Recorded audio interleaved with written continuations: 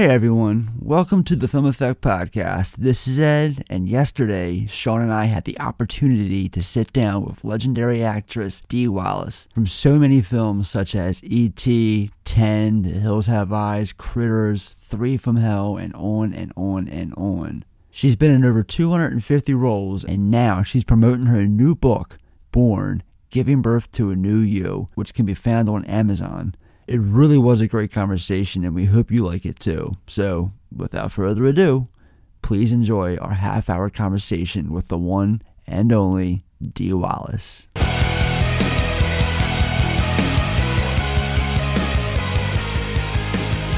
right.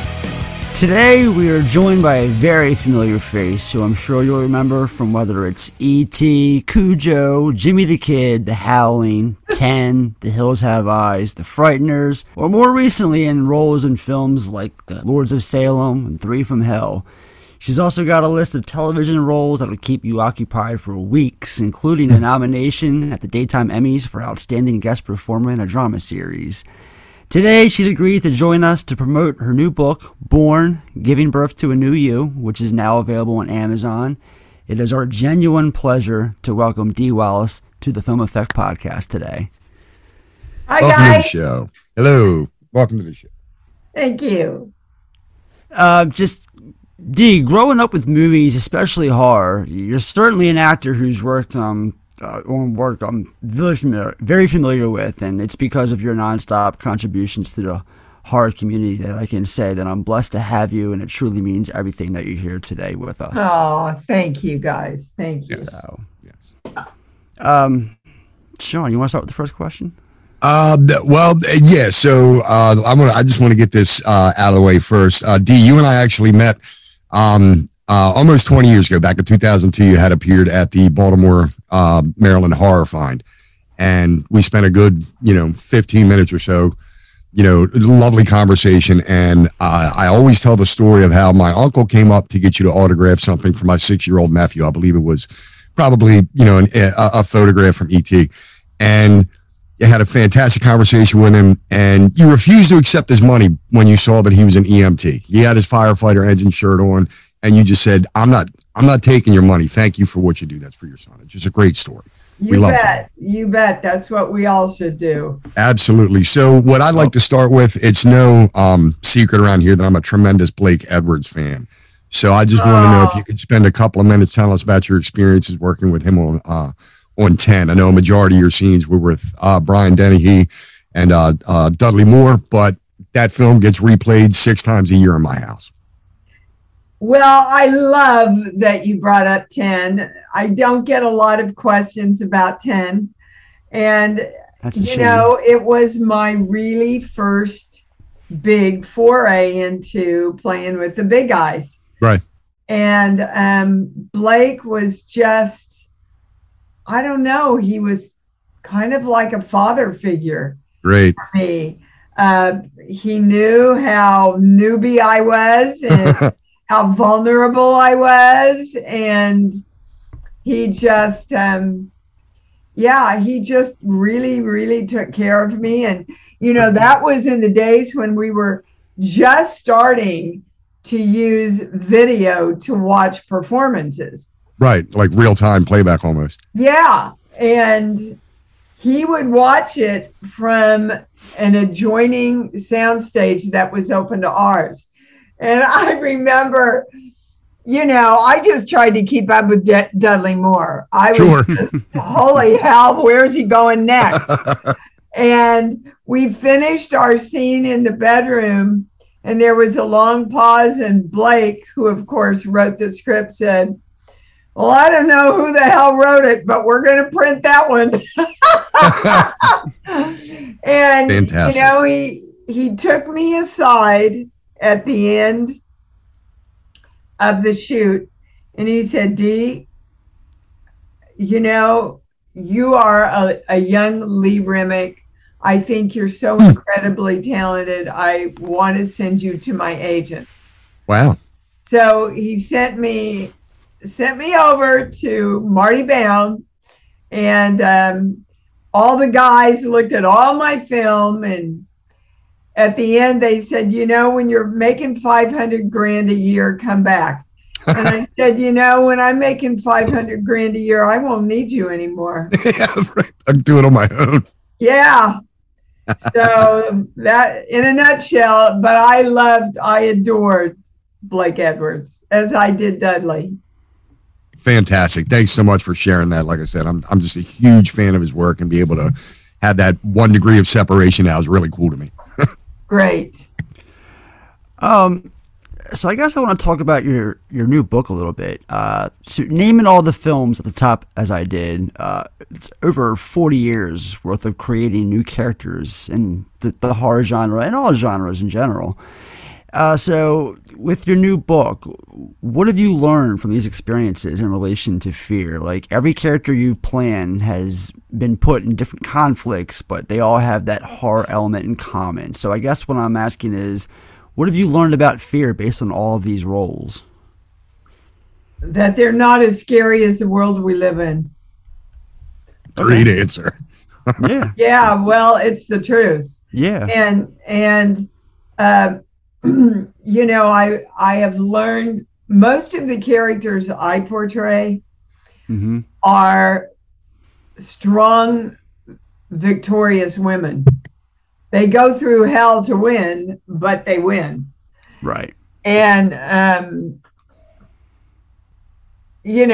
tying that into the book, I think that's a belief system that so many of us have in common, is that we have to struggle to win and create what we want.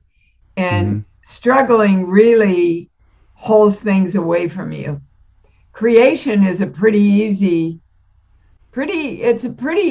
formula when you know how to do it. And then the more you do it, the more you see the results, and then the more you relax, and then the more things just flow. I mean, when my first big role again was 10, and I just kept holding that all my TV guest stars would lead to great film roles with great people whom I love to work with. Right. And I was the last girl that read for 10.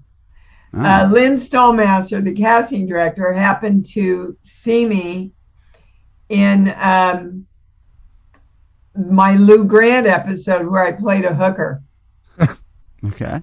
And called me in, and before I got to my car, they had booked me. Nice. Steven Spielberg called and offered me E.T. Unheard of, right? Oh, wow. Our business for a floodgates were open. Well, answers yeah. one of my questions. So I think the first thing, and everybody thinks they know what they want, but they haven't really made a choice to get it. And until you really choose, it ain't going to come to you, guys. The universe is going, well, poop or get off the pot, right? Yep. Right. Yep. Exactly right. All right, so keeping on the trend of the book, and also since you brought up E.T., it's both of those related here. So I was told that many of the lessons taken from your work and much of the teaching in your book are a result of what you learned on E.T. What exactly was it about that film that was such an inspiration for this idea?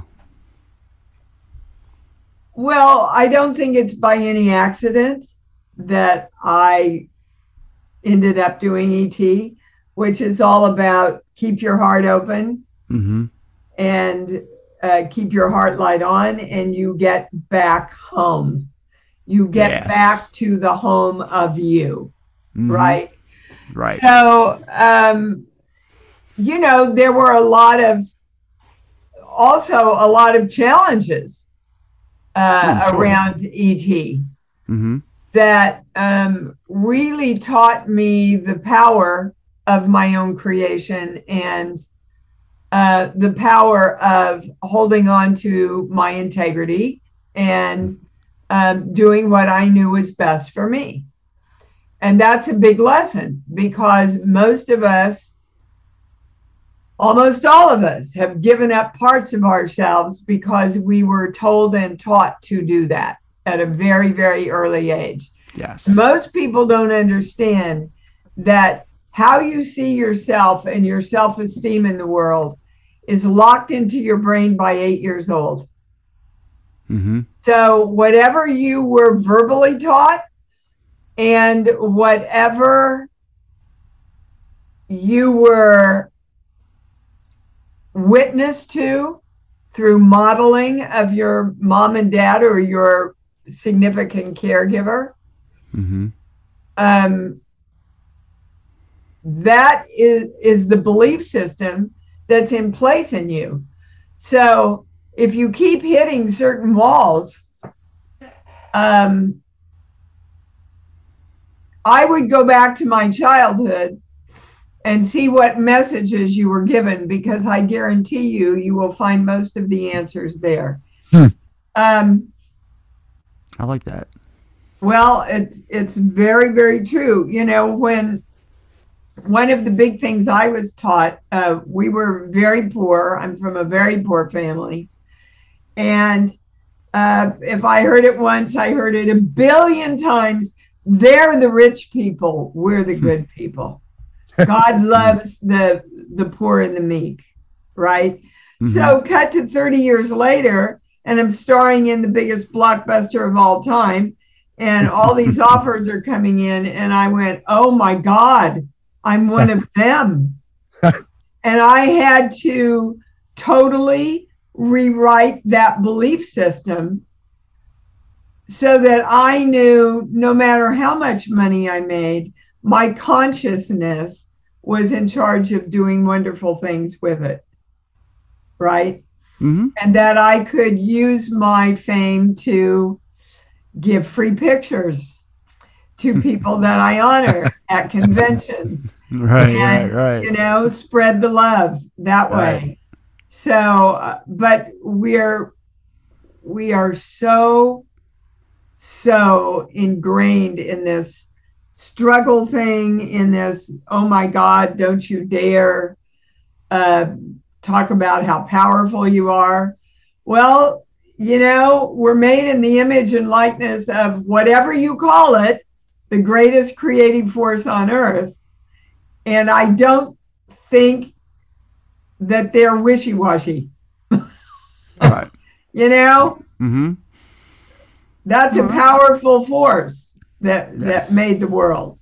So I think we should live up to our name. Yeah. I like that. Sid, you mentioned after ET you got all these offers and such. One thing I noticed after ET, you kind of returned to the horror genre with Cujo. Was it because was there something about horror that you missed, or was it just a good offer? No, it was because who in their right mind would turn down that role? I mean, true. You couldn't ask for a more tour de force female persona on screen. Oh, absolutely. Donna and Cujo. Absolutely. The hardest thing I ever did, and it's my favorite movie. I'm so proud of my work in that film. And, you know, I have a huge emotional life. I'm really good at accessing it. And I love to play emotional arcs, and horror films are just the genre that offer you the opportunity and the capability to do that more. Right. So I didn't go looking for horror, but when horror found me, I went, oh, I kind of like using all these different parts of myself. Oh, I have a part of me that knows what it's like to be a killer. Ooh. That's pretty rad, right? Not that I'd ever do it in my life. Right. Be able to play around with that part of you, which all of us, you know, we've all lived so many lifetimes. We all know, we've all been everything. Yeah. Why not play there? Yeah. Exactly. I can imagine it's a little cathartic too, getting to exercise that out from the inside, if you will. Well, it's cathartic. It's also absolutely exhausting. Oh, I'm sure. I'm sure. So one of your first roles was in The Hills Have Eyes from Wes Craven. Yep. Do you have any memories of Wes at all? I don't think you two did any more films together after that movie. Oh, I have very fond memories of Wes. Okay. No, I've never had the pleasure of working with Wes again. That was a tough shoot, guys. I've heard the stories. I actually have the Arrow 4K that just came out, and I watched the documentary and heard all the stories from you and Susan Lanier and whatnot, who we're actually talking to next week about The Hills Have Eyes. So, tell her hi for me. I definitely will. Certainly will. So I definitely wanted to get these two questions in about Hills Have Eyes while I had you. So we all stayed in one trailer, and the bathroom broke. Died of the heat during the day, froze to death at night because we were in the desert. Right. I finally, my husband said, honey, you can't make this drive, because it was literally something like within 3 miles of the maximum distance you could go per SAG. And we were working such incredible hours that I finally just stayed in a Motel 6 and used a lot of my salary. Because, we were all at the beginning of our careers. It's like, holy hell, sure, I'll do anything. It's a hard part in the movie. Right. I mean, that film always to me comes off like, just late 70s guerrilla filmmaking executed with a passion. That is the best summation I've ever heard of it. Well, thank you. Thank you. It's so true. I stayed a lot in my car. And but all the cast was wonderful. We all got along great. It really was, let's put on a show. And everybody just gave it their best because, like I said, for most of us, it was our first big break. Yeah. So I'm going to ask you a question that I actually plan to ask Susan as well, and it's in regard to this movie, of course. So what do you think Wes's meaning was behind this story? Like, to me, it's a tale of two very different families, although I don't think he was trying to compare classes. I feel he really drove that message home when writing for the Carters, because they're such a big family with a heart of gold and a bond that's damn near impossible to break. Like, we see it with the way all 3 generations of this family interact. Even when they take the detour to when they get left stranded in the desert.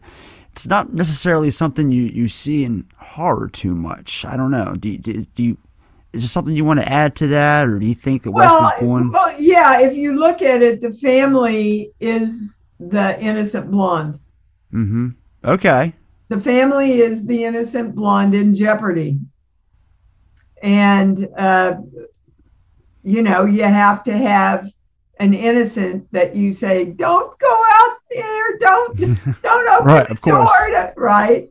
Yep. And in this case, it was represented by the entire family. Yeah. Very good. It's a good way of putting it. Are you familiar with the remake? I'm not. Okay. I'll leave it at that. Sean, anything you want to... I've got some more questions, Sean, but I'm sure you want to ask some, Sean. I mean, Ed, you've pretty much, hit all the bases, I guess. I would like to, I'm curious, you said out of your entire au revoir, you said Cujo is probably your favorite experience or role? I mean, do you have not experience? Definitely not experience. Well, I can imagine I can imagine sitting in that car for hours and hours on end would be grueling. It was brutal. The amount of emotional and physical work that it took to do that part. But it's my favorite movie. I feel like I went as far as I could go as an actress, as truthfully as I could go there. I mean, you definitely display, a ton of range, from opening to closing credits. I mean, your characters, there's And it's a because of full-on arc. And it's because of Cujo that you're technically a part of the new Ghostbusters movie. Yeah, I haven't seen it yet. Spoiler alert, Ed, neither have I. I wasn't going to say why, but I'm just saying Cujo. Look, I think if you blink your eyes, you miss it, you know. But I was really happy to get the check for it. That's awesome. Fantastic. My all-time favorite werewolf movie is hands down 81's The Howling. I think the story is so creative and the makeup still holds up today. Is there anything at all about The Howling you can share with us? Anything at all? Oh my God, do you have 3 days? Yeah. You know, Christopher ended up, we ended up being married until he passed away. Mm-hmm. And everybody thinks I got him hired on The Howling. Well, I didn't. But Dan Blatt, our producer, called and said, Dee, we've got a great cast lined up around you. We just can't find somebody really to play your husband. I said, well, what are you looking for? Well, somebody who's really virile, but with a really vulnerable side. And I went, holy hell, that's Chris. I'm living. But in the same second, I thought, don't you dare say that, Dee. They'll never hire him. Right. So I said, Dan, I worked with this guy on Chips, Christopher Smith or Stone or some S word. So they went out and found him, and they brought him in, and he got it.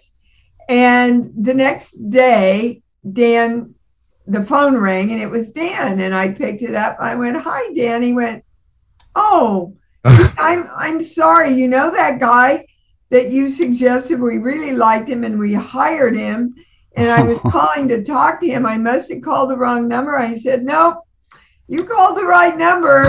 And there was this long pause, and he goes, oh, shit. He put it together. That's great. That's great. And you guys have worked together several times. He was in I believe Cujo with you too. Yeah, Dan produced both of them. And when Dan sent me the script for Cujo, I said, oh my God, Dan, I have to do this part. But I don't do nudity. I'm concerned about this love scene. And he said, well, we want to hire Christopher to play the lover. And I went, good, but I still don't do nudity. He started laughing. He said, we'll work it out, Dee. We'll work it out. So I've got to tell you, doing a love scene in front of a crew that you love, right, with the man that you love, right, is just so awkward. I can't. It's like your mother is sitting at the bottom of your bed when you're really screwing. So Christopher says, don't worry, honey, I'm going to be there for you. I'm going to be there for you. We'll just make love underneath your dress and nobody will know it. So we get to the day and we're getting all set up, and I'm climbed on top of him, and they put my skirt out around me, and I look down at him and I go, honey? And he looked up at me, he says, I got nothing, babe. I got nothing. I'm so worried about how they're going to shoot you and if everything's going to be all right. I got nothing. You're just going to have to act. Oh, my God. I think I broke down in laughter. And, of course, none of the crew knew what the hell was going on. Right. But... it's weird because when you do a love scene with somebody, you go, well, we can't do it like we really do it. Right. How do we do it? How do we act it? It becomes really awkward. Wow. A little more information than you needed, huh? No, that was great. That was fantastic. Perfect answer. Yeah, it makes perfect sense. See, do you have any stories from Peter Jackson's The Frighteners? I can't even begin to tell you how underrated that movie is. Oh, yes. So underrated. I have such a great stories. Film. Christopher passed away he had a heart attack, and they flew me back to be with him. It appeared that he was fine. The doctor said, yeah, he's fine. He's out of the woods. So I flew back to finish the movie. 4 days later, he died from a blood clot. Flew back, did his service, grabbed my kid and my nanny, and flew back again.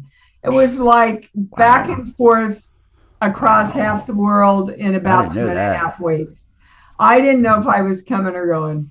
Wow. And at the end, I went in to settle up. They said, just don't worry about it. Just settle up at the end. And I went in to settle it up. And the bookkeeper said, no, this is Peter's gift to you. He's going to absorb all this. Oh, that's an insight into who Peter Jackson really was. But it was a joy to work on the set. Much different than working in America. Everybody down to the best boy, if they have a problem, they sit with you at the table if you're a producer and you work it out. Everybody, if somebody has a partner who's expecting a child, they're automatically given 2 weeks off to be with them. Nice. The hours are much more humane. Yeah, I would like to see us adapt more of that here in the States. For real. Yeah, I mean, I really worry about a lot of the crews that I work with. You know, that's not good. They become your family.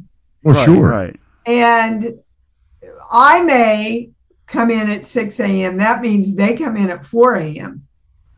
I may leave at 7 p.m. That means a lot of them don't get out of there till 9. You know, it's tough hours. All right, well, don't want to keep you. Just wanted to one more time mention your book. It's called Born, Giving Birth to a New You, which you can find on Amazon. Yeah, I'm really asking all my horror fans to come forward and support me in this. And I guarantee you, if you do, and it's a real easy read, guys. It's like a primer, like a formula. Right. You apply what I give you in this book, your life will change exponentially. Looking forward to it. I believe it. Looking forward to it myself. Other than the book, do you have any films coming up that you want to talk about? I do. I've got. I'm sure you've got a whole list of films. Every Time a Bell Rings is on right now on Hallmark. Beautiful little Christmas movie. I'm coming out in the new Jeepers Creepers. Oh, you are in the new Jeepers Creepers. I am. I just finished a great sci-fi movie called Homestead. Okay. And there's another one that I can't remember. Any chance you'll get a call from Rob Zombie for an appearance in his upcoming Monsters remake? I mean, you seem to have been folded into his stable of actors at this point. I'm pretty sure they're well into the shooting of that. That's from what I gathered. Yeah. I mean, I'm starting to see set images of Richard breaking things. It might be wrapped. I guess there's not a role in it for me, but I'm sure Rob will, I hope, will have me back. I adore the man and I adore working with him. And I'm a huge fan. Huge fan. He's a genius and he's just a great guy. Seems like That's what I hear. All right. Well, thank you one more time, Dee. Yes, Dee, thanks so much. Thank you, guys. Happy holidays to you. Same to you, and happy birthday.